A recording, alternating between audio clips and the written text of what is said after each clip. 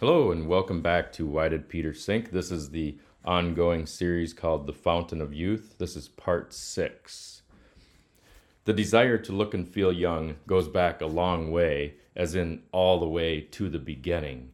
Death is our primary fear that drives so much other behavior, and we will do anything to stave it off. Socrates, the father of Western philosophy, said, "What a disgrace it is for man to grow old without ever seeing the beauty and strength of which his body is capable." So this attitude might have made Socrates a good match for my fictional woman with the cursed bananas, although Socrates was recorded as being unattractive, so she may have swiped left and passed on him. If you doubt that we are chasing youth, just read or watch advertisements. Yesterday, I was on a treadmill chasing my own fountain of youth, and I could see a TV in the distance.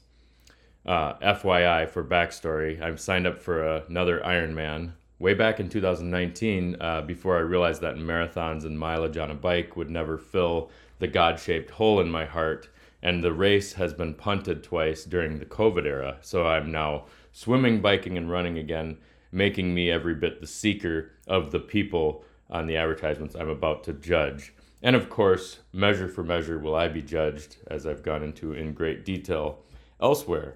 But I'll circle back to my own hypocrisy in just a minute, after I recap the TV sequence that I must regurgitate for you now. The TV in the distance had a series of advertisements and infomercials. An infomercial with the late Larry King showed the incredible life-saving benefits of Prostagenics, a prostate supplement. And like any good snake oil, having the letter X in the name goes a long way, as many supplements go this route, especially those marketed to men who are either obsessed with muscles or strength or desperately trying to hang on to the glory days of youth, and that's most of us. Here's a sampling of X named supplements and companies and products that tell me, that lead me to believe I may have eternal youth and eternal prime of my life. So there's Nugenics, there's Body Dynamics, there's No Explode, which is for nitric oxide, explode, Nitroflex, Oxide Booster, Vapor X5, Extend, and Shotgun 5X. So that's just some of the names of things that have X in the name. When I saw Prostagenics, I thought it's just such a good name for like a snake oil type of product. All of these X names sound really technical, and they give me the impression of like there's a deep science revelation that could very well conquer death, maybe.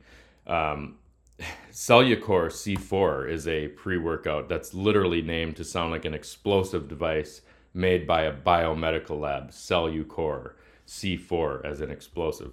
Then there are things like, there's pre-workout ones named things like Total War and Bucked Up with a picture of a deer with huge antlers.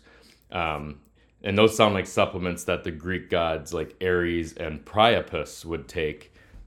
Except the Olympian gods don't need to supplement anything because they are myths that don't age. They are not real. They're not even written like they're real, like the Gospels, where clearly Jesus and the apostles lived in a specific time and place. The Greek gods were obvious stories meant to match specific phases of life and seasons of the year and human experiences. But as men today, we would really like to be pinned to like certain gods as if it were a permanent buddy system, so we could stay in our 20s and 30s forever and lift as much as we can and look as good as we can, have veins pop out all over. The problem is this, is that one day you have to switch from taking the pre-workout biotech chemistry elixir, and then you have to switch to the please just keep me alive prostate health supplement type of elixir.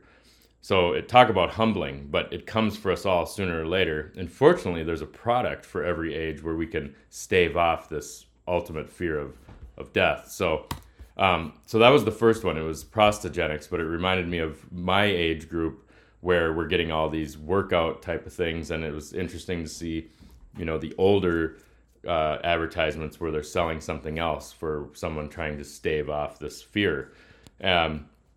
The next infomercial was an ad for a battery-powered device that sprays tanning dust onto skin, and apparently this was pretty much completely targeted to women. I didn't see any men on the infomercial. I guess I ran for a while because I could see this TV in the distance, and I saw two infomercials. So the Breeze is the name of the device, and it showed these middle-aged to elderly women being transformed into young flowers of the field by an application of like orange dust. And it reminded me of when I spray painted my fence, or I should say stained it with a tool, you know, where you spray it and it turns color. This was the same thing, but for skin, faces. The ad itself was so airy and bright that I thought perhaps this infomercial had been recorded in the same room that F. Scott Fitzgerald wrote about in The Great Gatsby like 100 years ago, when Nick, the narrator, first goes to East Egg, where Gatsby lives, and realizes how the rich, young, and beautiful people live. And here's the quote from the book in chapter 1 of The Great Gatsby, where it says, "The windows were ajar and gleaming white against the fresh grass outside that seemed to grow a little way into the house. A breeze blew through the room, blew curtains in at one end and out the other like pale flags, twisting them up toward the frosted wedding cake of the ceiling, and then rippled over the wine-colored rug, making a shadow on it as wind does on the sea. The only completely stationary object in the room was an enormous couch on which two young women were buoyed up as though upon an anchored balloon. They were both in white, and their dresses were rippling and fluttering, as if they had just been blown back in after a short flight around the house." So that was what the look and feel of this infomercial setting. That was exactly what it felt like. There was this airy, bright, youthful, lithe, supple, all of those words, everyone wearing white, light shining in all over, like a heavenly scene, kind of like what Nick, the narrator, says in The Great Gatsby. It's almost like he's describing some kind of angelic scenario. However, the spraying of this paint on their faces seemed very unnatural amid this hyper-natural setting, or if not heavenly atmosphere of this like white-clad studio. And so as the women sprayed the dust onto their faces, I eventually thought of the phrase, "From dust you came, into dust you shall return," but I never considered that the dust would be orange, pink, or pastel. So very surprising. Ash Wednesday, of course, say, "From dust you came, and dust you shall return." That's a very different dust. They're not selling the Breeze with that message. Finally, someone turned the TV to ESPN, and that's the channel that dedicates all of its time to celebrating youth and glory. The first advertisement that I saw was about low testosterone. And this happens all the time on evening news or on sports channels, because they know men about middle age, 40s to 60s, well, lots of men watching these. And the low testosterone ad had two aging legendary sports figures pitching the sale. So in these two ex-athletes' life, they were in post-retirement leisure time. They were having achieved so much success and notoriety through their physical prowess, but clearly not enough money to avoid getting lured into endorsements. I hate to say it, but they wouldn't be doing them unless that was the case. The athletes, they casually stroked golf balls down the driving range, looking confident and strong. Men on the driving range is a sign of leisure, success. Polo shirts, dress slacks, looking good, slim, waist pulled in, no saggy skin or anything.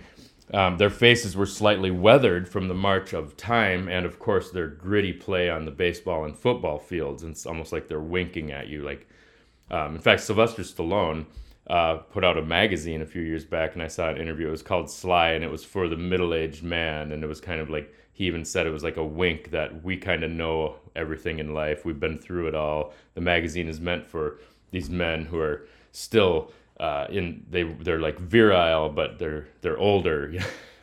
So, but the two athletes in this ad were one of the greatest baseball sluggers. One was of my lifetime, Frank Thomas, played for the Chicago White Sox, superstar. And, just a hammer on the ball. He could slam it out of the park. I remember going to a game and watching him hit one out, and it was just so cool. He was so big. Everybody loved Frank Thomas. And he was discussing the need for testosterone supplements with Doug Flutie. And Doug Flutie was the plucky underdog quarterback who threw arguably the greatest Hail Mary touchdown pass in history for Boston College, and then went on to a really, I think, great NFL career. You know, he was short, but he'd find ways to win. He just had this, like, you know, savvy way. Like I said, plucky underdog. That's kind of what he seems like. So they're talking on the golf course, and they have this nonchalance and openness about aging, and they're signaling that it's no big deal to admit that their bodies were changing and sagging energy or muscles. Like, that's normal. That's okay. This floundering virility in the bedroom did not get mentioned. Like, there was no sense of impotence or anything like that, but it was very much between the lines, and you could almost, I was reading closed captioning, so it's like you don't see the word flaccid anywhere, but there's this sense of that's what they're talking about. Your muscles are sagging, everything's sagging. The closed captioning read kind of like a parent talking to an adolescent about puberty, and paraphrasing the message, I read it like this. I've seen this ad a few times, but it's like, hey bud, it's okay that you can't hit home runs and you can't drink hard and have sex all day anymore. You know, neither could we. But that is, we couldn't until we started taking these pills and powders. And you can do it too, friend, with this product.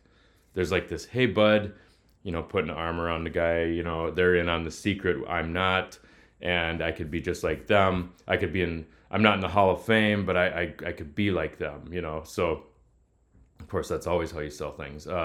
So in the 1990s, back in the 1990s, like 30 years ago, I feel like the snake oil and cure-all elixirs were not so dressed up and well marketed. In fact, I think the 19th century hawkers of cure-alls, like you would see in like Little House on the Prairie, where a man would show up in Walnut Grove and he'd have like these bottles which looked like brown water whiskey, and he would just get up on his wagon and start selling them and tell him it would heal your wounds, it would make you younger, your memory would be improved. All of these, I mean, it was just this amazing liquid. And of course, there is that, what if you believe something will do it, it will help you. You know, there's even, when I talk about like prayer or something like that, those elements are truth. There's truth to that. That's why they do placebo tests and all this with drugs, so that you can find out, is it just the power of the mind over the body, or is it actually working? So, of course, doubters would say that prayer and all that is just like a cure-all elixir, but we'll talk more about that later. But I feel like the charlatan in Walnut Grove, or in the 1800s, 1900s, when people would come around and sell this, actually had a better story than what I saw in the 1990s, when it was like coming back, or I was just not paying attention. But there was such things as like horny goat weed and aphrodisiacs, and not to mention the energy boosting ephedrine you could get everywhere. And it not only sounded like snake oil, but even looked like it. So you could buy these things at the gas station, either in a bathroom vending machine or discreetly at the register. And there was like a courtesy at the checkout line where the cashier would kindly not make eye contact, as you said, just the soda and the candy bar. And then you could furtively snatch a packet of like horny goat weed and add it to the pile, or ephedrine or whatever. Like, there was a bunch of these like things that you could just grab.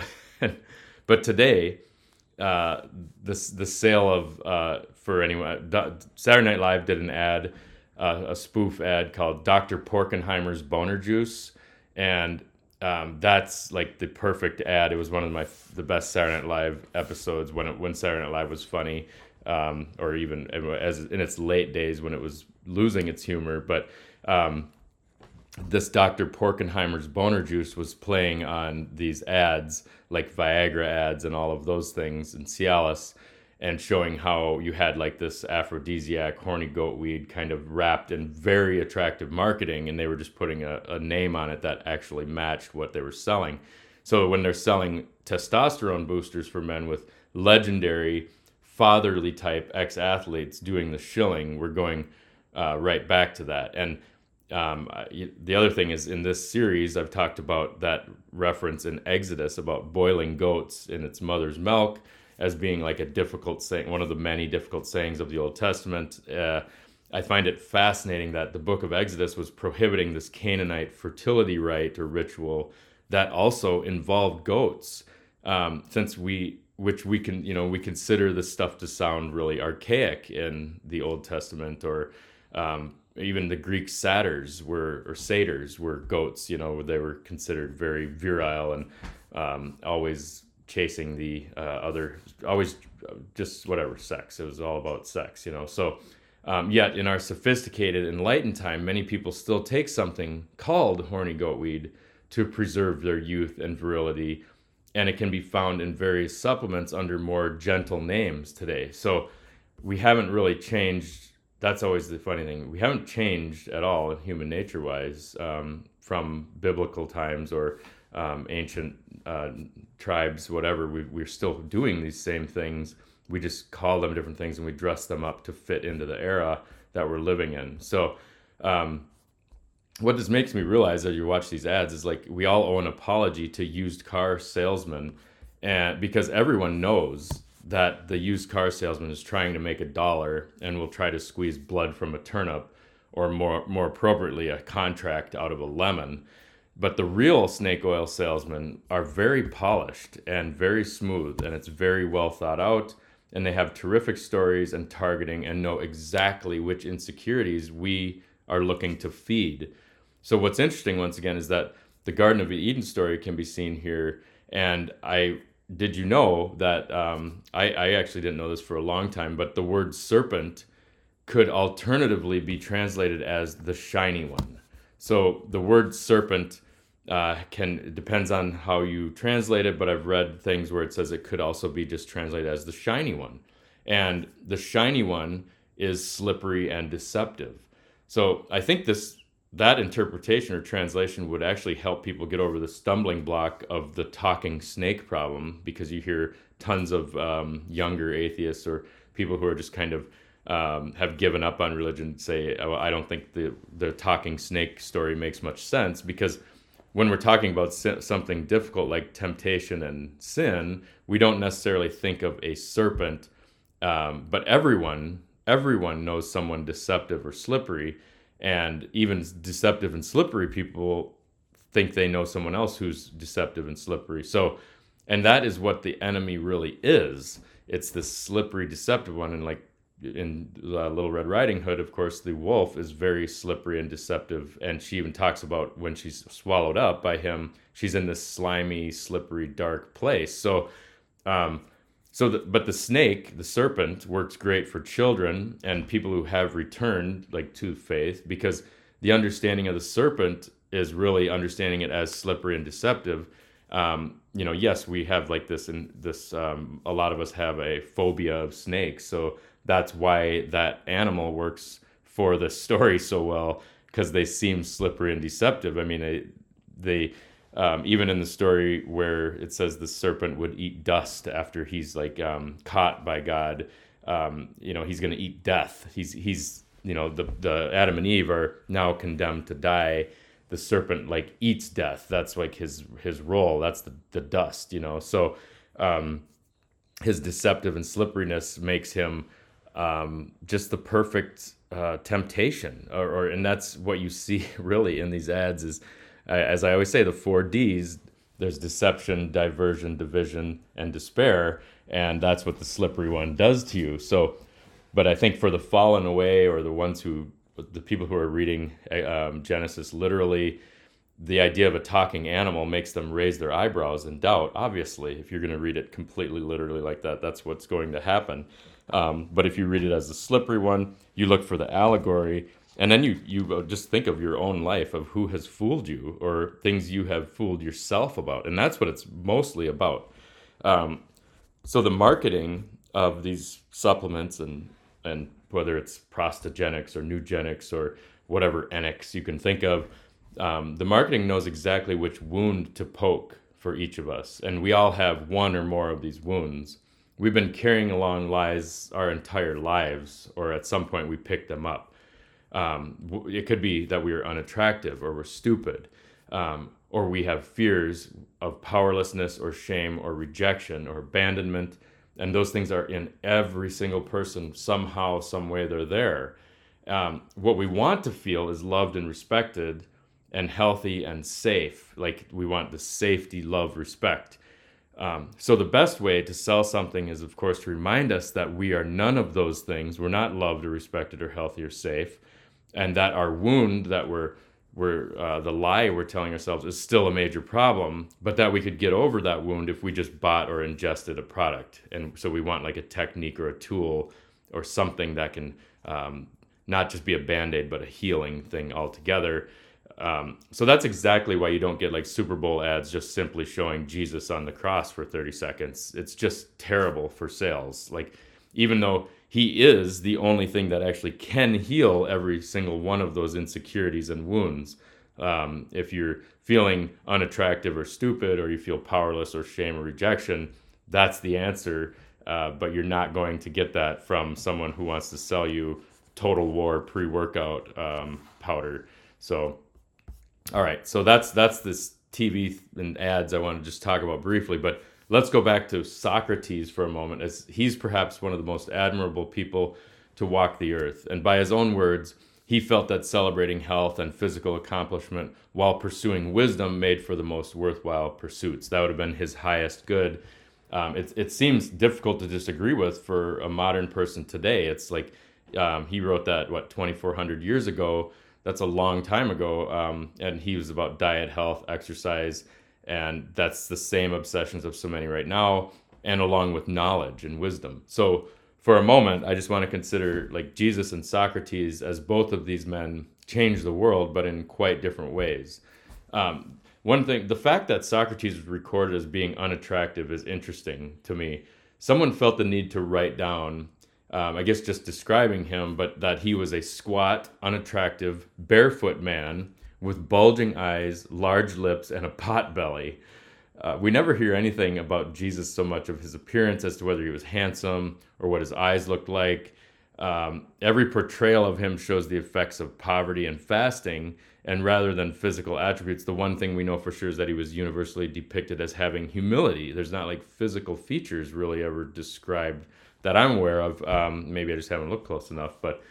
And the reason I'm bringing up Socrates here near the end of this series on the Fountain of Youth is because there are similar parallels in the lives of him and Jesus, but Socrates saw like bodily health and wisdom as the heights of human pursuit, whereas Jesus advocated for humility and prayer, with the body only needing its daily bread. So he was never big on food or of course exercise. So it's an interesting thing that food and all of those things is not a huge deal. Fasting is very different from dieting. So, you don't fast to lose weight. You fast to give up something that you like to do for God. So there's a very different motive for it, or there should be. Intermittent fasting, of course, is to lose weight. If you're fasting for religious reasons, then you're giving up something, you're offering up something that you enjoy for God, which draws you closer. It really does. It's probably the hardest thing for me to do. I can give up other things, but giving up Cinnamon Toast Crunch and those kind of things I struggle with, because I like to eat. I like to eat. I'm like I said, modern gluttony, American. That sums me up as where I'm at. And I like to exercise, which makes me more hungry. Anyway, so both of these men, Socrates and Jesus, both really chose to accept death and become martyrs, but the reasons were quite different. And on the night before he died, Jesus talked about drinking from the cup that symbolized his suffering. This is in the Garden of Gethsemane.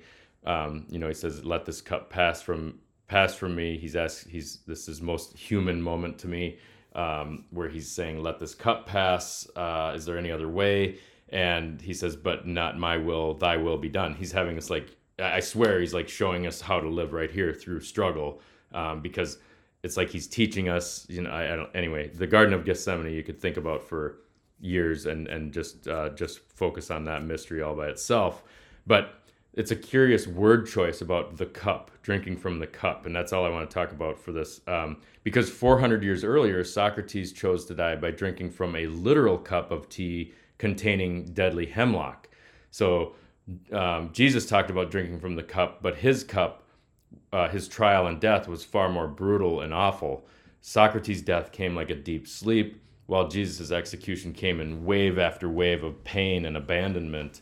And at 70 years old, Socrates was almost twice the age of Jesus, and his death happened kind of like a sophisticated modern euthanasia almost, where he was chilling with friends and giving like a speech.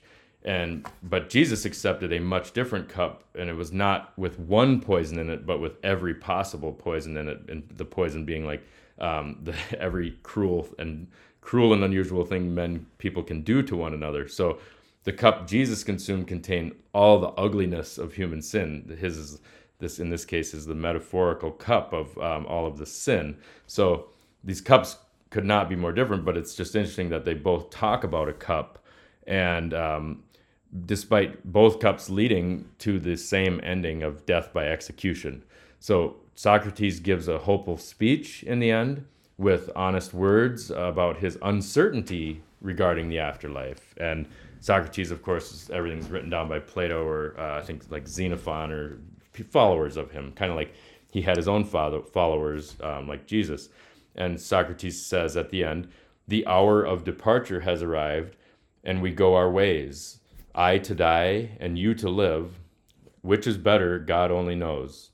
And then he drinks the poison tea. He goes into death almost fearlessly, it seems, and those around him are struggling more than Socrates himself. It is interesting. He's kind of talking about like a monotheistic God there as well. He doesn't say, which is better, only Apollo knows, he's saying just God only knows. Of course, who knows with the translations for some of these, but he also talks about the hour of departure has arrived. So there's a similarity. Jesus says that, the hour has come, my hour has not yet arrived, or my hour is not yet here. So just some of the wording, cup and hour, are interesting between the two of them. But what the interesting thing, Jesus, when on the other hand, he's abandoned and he's in this suffocating agony for hours. He's not surrounded by friends. He's not like comfortable. He doesn't have a speech, but instead he has the last 7 words from the cross, which is actually like the last 7 sentences that he says. And that includes his prayers for his tormentors. So he's willing to say, "Forgive them, for they know not what they do," even as he's literally dying, hanging there. And he gives total certainty about the afterlife.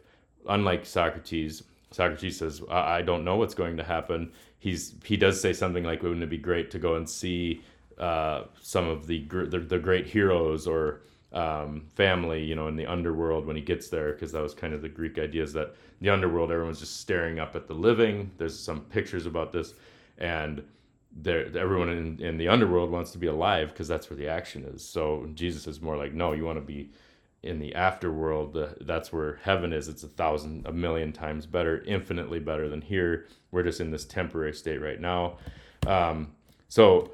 And what Jesus does is gives total certainty about the afterlife. And he does this right to the good thief next to him on the cross, where he tells the thief, "Truly, I say to you, today you will be with me in paradise."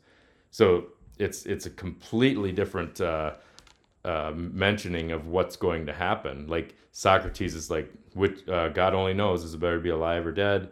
And Jesus, of course, as God himself, is saying, "You will be with me in paradise," to this person with total certainty. There's no question. I mean, whenever Jesus says "truly" or "truly, truly," or "amen, amen," or "verily, verily, I say unto you," it depends on which one you're reading. He's always saying something like he's doubling down on it and saying, "This is very true. Believe me when I say this." So these two endings are really only the same in the martyrdom, but not at all in the details or the message or the expectation of what happens afterwards. So it makes sense that Socrates, with that attitude, just like us today, if you don't believe there's eternal life or a possibility of it, then of course the here and now is important, and you want to make the best of it. So that, how did Socrates feel about the self and the body and growing old? Well, his own words, or it was the words of his student Xenophon, who wrote the words about having your own, you want to see your body in its best form. He said it's a shame if you grow old and don't see how beautiful and strong your body can be. it tells us what Socrates may he might not have fully bought into the whole grain of wheat idea, that though a grain of wheat falls to if it doesn't die, it doesn't do anything. Like a grain of wheat must die in order to bring life. Socrates was a caretaker of his body, kind of a lover of exterior beauty to a sense, even though he's described as not being attractive.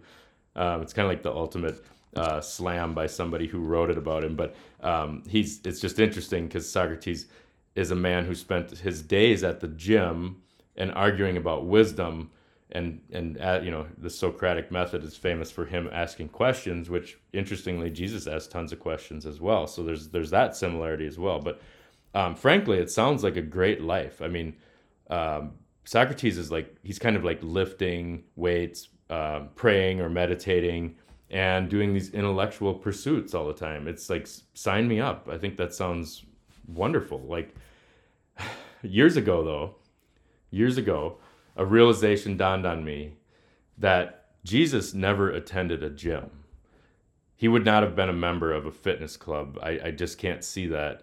And there's not one parable about lifting rocks on leg day or running a 10K, and he never advises anyone about a low-carb diet.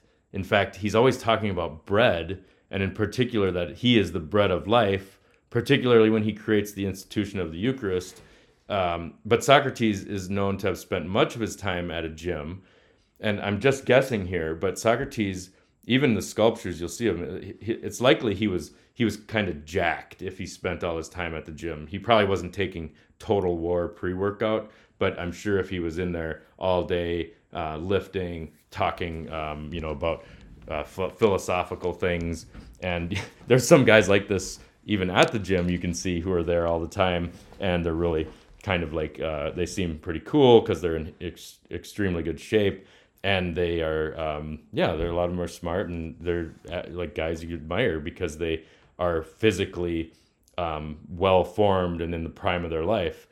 And so maybe Socrates had like sweet traps and triceps, like those people you see in the gym. These guys, they carry around a gallon of water and they will grunt while they bench press like 6 plates on this, 3 on each side of the bar. And alternatively, or the opposite of that, is Jesus, who's often portrayed as a thin, nearly sickly looking man. And the idea of him even entering the gym to exercise is laughable. There's just no way Jesus would be a gym member, but he'd probably be like someone who came in and went over to the treadmill and just walked and kind of looked around and left after 20 minutes. That's kind of my impression, is like he wouldn't be the one exalting himself in the gym. He'd be like the one wearing sweatpants and kind of hiding.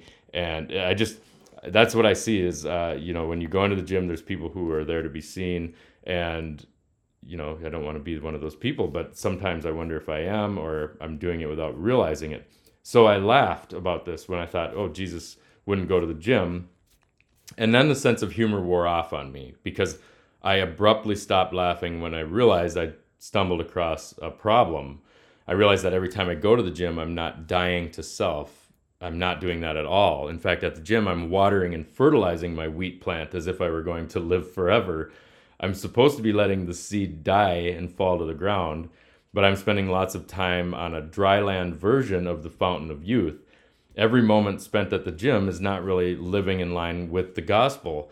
Why? Because the gym is all about me. And truly, most attending the gym have vanity and lust like scribbled all over our bodies. So then I realized, I'm like, oh crap, I'm the woman with the cursed bananas. I bet you probably didn't wonder how this all tied together, right? But I wondered the same thing, and that's why this one's so long, because I'm tying a bunch of things together or creating more of a weaved conspiracy here than I thought. But I mean, here's the thing. I enjoy the gym. I like going to the gym, but as I imagine I'm aiming to live like a Christian life, I'm fooling myself. The trick I always forget is that just when I think I've escaped the slippery one or the devil, that's when he's probably steering me exactly where he wants me to go.